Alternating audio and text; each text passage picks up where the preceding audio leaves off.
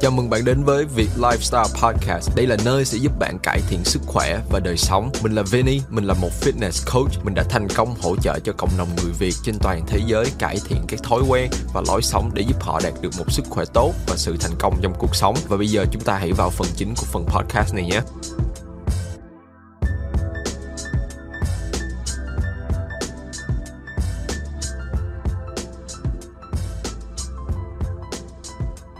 Ok, xin chào tất cả các bạn. Mình sẽ nói về một cái vấn đề rất được quan tâm tới và cũng như là một cái vấn đề mà mình thấy có rất là nhiều cái sự hiểu lầm nhất. Thì cái vấn đề mà mình đang muốn nói tới ở cái video này á, là cái việc giảm mỡ bụng.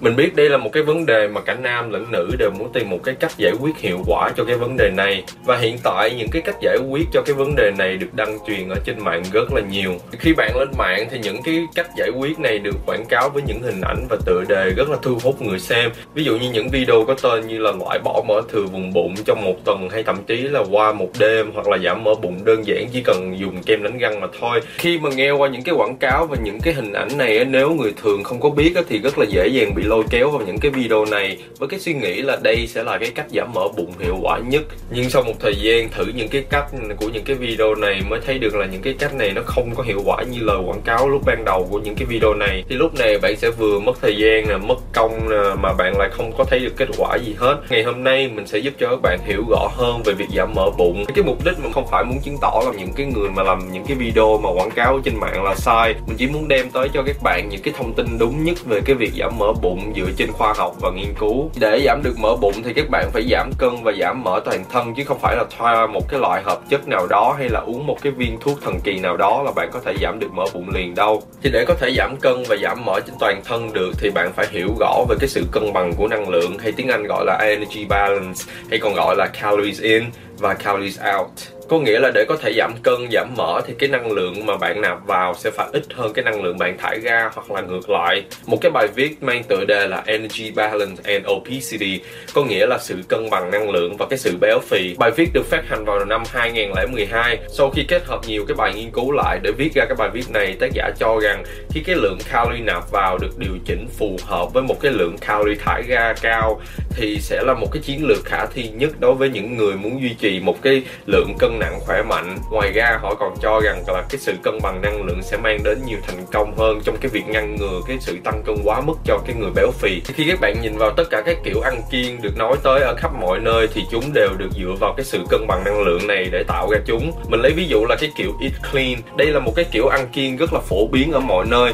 Trong cái kiểu ăn kiêng này bạn sẽ có một cái list các thức ăn mà được cho là thức ăn clean, hay còn gọi là thức ăn sạch. Các bạn chỉ có thể ăn những thức ăn từ cái list này thôi. Vì do những cái thức ăn được cho là thức ăn sạch, thức ăn clean ở trong cái list này đa phần đều có cái lượng calo khá là thấp, nên khi một cái người nào đó mà chỉ được ăn những cái thức ăn này không thôi thì cái lượng calories mà họ nạp vào trong ngày của họ sẽ được giảm xuống so với khi ăn bình thường. Cộng với khi họ tập gym hay là tập cardio hay là họ chơi thể thao thì sẽ giúp cho cái lượng calories thải ra nhiều hơn so với cái lượng calo nạp vào. Do đó bạn có thể thấy một số người đạt được kết quả rất là tốt đối với cái kiểu ăn kiêng này. Những cái kiểu ăn kiêng như thế này sẽ là tốt nếu bạn nắm rõ được cái sự cân bằng về năng lượng, hay gọi là energy balance. Nếu mà bạn không có nắm rõ được cái sự cân bằng về năng lượng này thì bạn sẽ vẫn không có thể thấy được kết quả như mong muốn, mặc dù bạn theo cái kiểu ăn kiêng này giống như một người nào đó đang theo cái kiểu ăn kiêng này mà họ thấy được kết quả tốt. Ví dụ khi mà bạn theo cái chế độ ăn kiêng là eat clean, bạn nghĩ rằng những cái thức ăn ở trong cái list mà bạn có thể ăn đều là những thức ăn thần thánh, là những cái thức ăn mà các bạn có thể giảm cân giảm mỡ được. Miễn sao bạn ăn những cái món đồ ăn trong cái list này thì bạn sẽ giảm được mỡ, giảm được cân,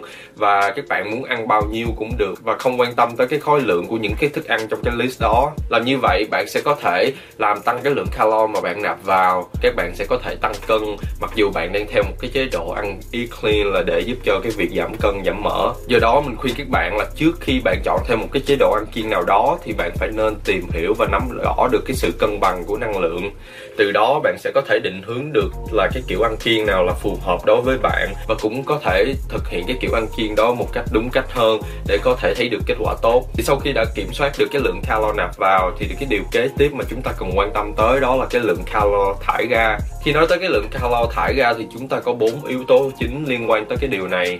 Thứ nhất là BMR hay gọi là Basal Metabolic Rate. Đây là cái lượng calo mà các bạn thải ra ở trạng thái thư giãn nếu bạn không có làm gì hết. Thứ hai là TEF hay gọi là Thermic Effect of Food. Đây là cái lượng calo thải ra khi cơ thể chuyển hóa cái thức ăn bạn ăn thành năng lượng. Thứ ba là EAT, không có phải là ăn đâu nha các bạn. Từ EAT này là viết tắt cho Exercise Associated Thermogenesis. Đây là cái lượng calo bạn thải ra từ cái việc tập luyện như là tập cardio hay là tập gym. Cuối cùng là NEAT hay còn gọi là Non-Exercise Activity Thermogenesis, là cái lượng calo thải ra từ các hoạt động bạn làm hàng ngày mà không có liên quan tới cái việc tập luyện. Ví dụ như các bạn đi làm, các bạn đi học, hay giống như là hiện tại mình đang ngồi ở đây và làm cái video này cho các bạn. Một cái yếu tố quan trọng mà mình muốn nói tới trong cái video ngày hôm nay là EAT hay là Exercise Associated Thermogenesis. Thì đa phần nhiều người sẽ nghĩ là khi mà muốn giảm mỡ bụng thì cứ tập bụng thiệt là nhiều cộng với tập thật là nhiều cardio là sẽ là tốt nhất. Nhưng thật sự đây là một cái suy nghĩ sai lầm. Khi bạn trong một cái quá trình ăn kiêng thì cái lượng glycogen và cái fat trên cơ thể sẽ bị deplete hay là bị cạn kiệt. Lúc này cơ thể sẽ sử dụng cơ bắp để chuyển hóa thành năng lượng cho cơ thể. Nếu bạn chỉ tập cardio và bụng không thôi thì bạn sẽ không có truyền cái stimulation hay là cái kích thích nào đó cho những cái nhóm cơ khác. Thì lúc này bạn sẽ có nguy cơ bị mất cơ cao hơn. Và nếu mà cái lượng cơ bắp của bạn bị giảm xuống thì cái lượng calo mà cơ thể thải ra sẽ cũng bị giảm xuống. Cái lý do là bởi vì khi các bạn có nhiều cơ bắp, cơ thể sẽ cần sử dụng nhiều calo để có thể duy trì được cái lượng cơ bắp đó. Do đó mình khuyên các bạn là nên kết hợp cái việc ăn kiêng với lại cái việc tập gym với một cái lịch tập thật là thông minh thì bạn sẽ nhận được một cái kết quả rất là tốt. Trong một cái bài nghiên cứu vào năm ngoái, khi so sánh 3 nhóm, một nhóm chỉ ăn kiêng, một nhóm chỉ tập gym và còn một nhóm kia thì kết hợp việc tập gym và ăn kiêng, họ đã phát hiện được là cái nhóm mà kết hợp cái việc ăn kiêng với lại cái việc tập gym sẽ có thể giảm mỡ và duy trì cơ bắp tốt nhất so với hai nhóm còn lại. Ngoài ra cái việc tập gym cũng góp phần giúp bạn tăng cái lượng calo thải ra không chỉ trong cái lúc tập mà còn sau khi các bạn tập xong nữa. Sau một cái buổi tập, cơ thể của bạn sẽ bị mệt mỏi và cơ thể sẽ cần làm việc để khôi phục cơ thể về cái trạng thái bình thường. Cái quá trình này được gọi là EPOC hay là gọi là EPOC, hay là nó được đứng cho cái từ là Excess Post-Exercise Oxygen Consumption. Để làm được cái điều này thì cơ thể sẽ cần sử dụng năng lượng nên suy ra cái lượng calo các bạn thải ra sẽ được tăng lên. Thì trong một cái bài viết của ông Pete McCall vào năm 2014 trên cái website ACE thì ông cho rằng cái việc tập gym sẽ có thể giúp tăng cái hiệu ứng EPOC hay là Excess Post-Oxygen Consumption cao hơn. Thông qua những cái thông tin mà mình đề cập tới thì các bạn có thể thấy là cái việc tập gym có rất là nhiều cái lợi ích trong cái việc giảm mỡ của chúng ta. Vậy còn cái việc tập cardio thì như thế nào? Chẳng lẽ cardio nó không giúp được gì hết trong cái việc giảm mỡ bụng sao? Thực sự các bạn có thể xem cardio nó giống như là một cái công cụ để giúp cho các bạn có thể tăng được cái lượng calo thải ra. Ví dụ như một người nào đó đa phần họ dành thời gian trong ngày để ngồi làm việc, cái lượng calo mà họ thải ra trong ngày sẽ rất là thấp so với những cái người mà có những cái công việc mà nặng, họ phải vận động rất là nhiều, họ đứng nhiều nè, hay là họ đi qua đi lại nhiều. Nhưng khi nói về cái việc ăn kiêng thì cái người này họ thích ăn rất là nhiều và họ không có thích giảm cái lượng calo của họ xuống. Tại vì khi mà họ ăn khá là ít, họ sẽ cảm thấy mệt mỏi hoặc là họ cảm thấy là bị đói bụng và họ không có thích cái feeling, họ không có thích cái cảm giác đó. Thì trong cái trường hợp này cardio có thể được áp dụng để giúp cho cái người này có thể tăng được cái lượng calo thải ra mà không phải giảm cái lượng calo họ nạp vào xuống quá là thấp. Thì về cái phần cardio này sẽ có khá là nhiều thông tin nói về nó. Ví dụ như là cái số lượng buổi tập cardio hợp lý, cái loại cardio nào sẽ là tốt nhất, hay là cái thời điểm tập cardio nào sẽ là hiệu quả nhất. Rất là nhiều cái thông tin về cái chủ đề này nên mình sẽ dành ra một cái video khác để nói về cái chủ đề này. Thì nếu bạn muốn mình làm cái video về cardio hay những cái câu hỏi nào về cardio hay thậm chí là những cái chủ đề khác, các bạn có thể comment ở phía dưới, mình sẽ đọc hết comment và cố gắng tìm tài liệu và cho ra những cái video theo yêu cầu của các bạn. Thì tóm tắt lại tất cả mọi thứ mà mình đã nói ở trong cái video này thì để có thể giảm mỡ bụng một cách hiệu quả thì bạn phải nên giảm cân và giảm được lượng mỡ trên toàn thân. Để làm được cái điều này thì bạn phải nên nắm rõ được cái sự cân bằng của năng lượng hay gọi là energy balance hay là calories in, calories out. Từ đó bạn sẽ có thể tìm được một cái chế độ ăn kiêng hợp lý cho bản thân của bạn. Kết hợp cái việc ăn kiêng này với cái việc tập gym để có thể tăng được cái lượng calo thải ra trong ngày và để giúp cho bạn có thể tránh việc bị mất cơ bắp.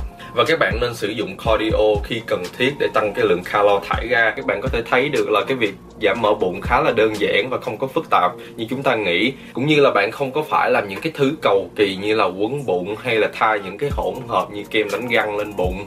Cứ tập trung vào những cái thông tin mình nói. Đừng có suy nghĩ là sẽ có một cái con đường tắt nào đó giúp cho bạn có thể giảm mỡ bụng một cách nhanh nhất.